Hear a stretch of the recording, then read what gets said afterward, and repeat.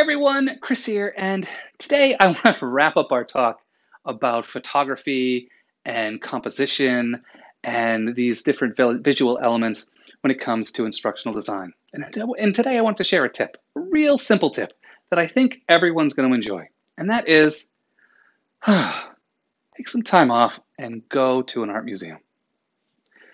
Most of the good composition questions that we have about what makes a good image, right down to what makes a good PowerPoint slide, can be found in the art museum. And the answer is to go slow. Slowly go through the exhibits and really get a feel for what do you like, why, what's the message you get, and having that observational piece can really inform when you're doing a visual design. And we're kind of lucky because I'm in Portland, Maine, and our museum has a fantastic exhibit from NC Wyeth of the Wyeth family. NC Wyeth wasn't as famous as his other family members, and he did a lot of illustrations for children's books and for newsreels and things like that. So I was there with my son the other day.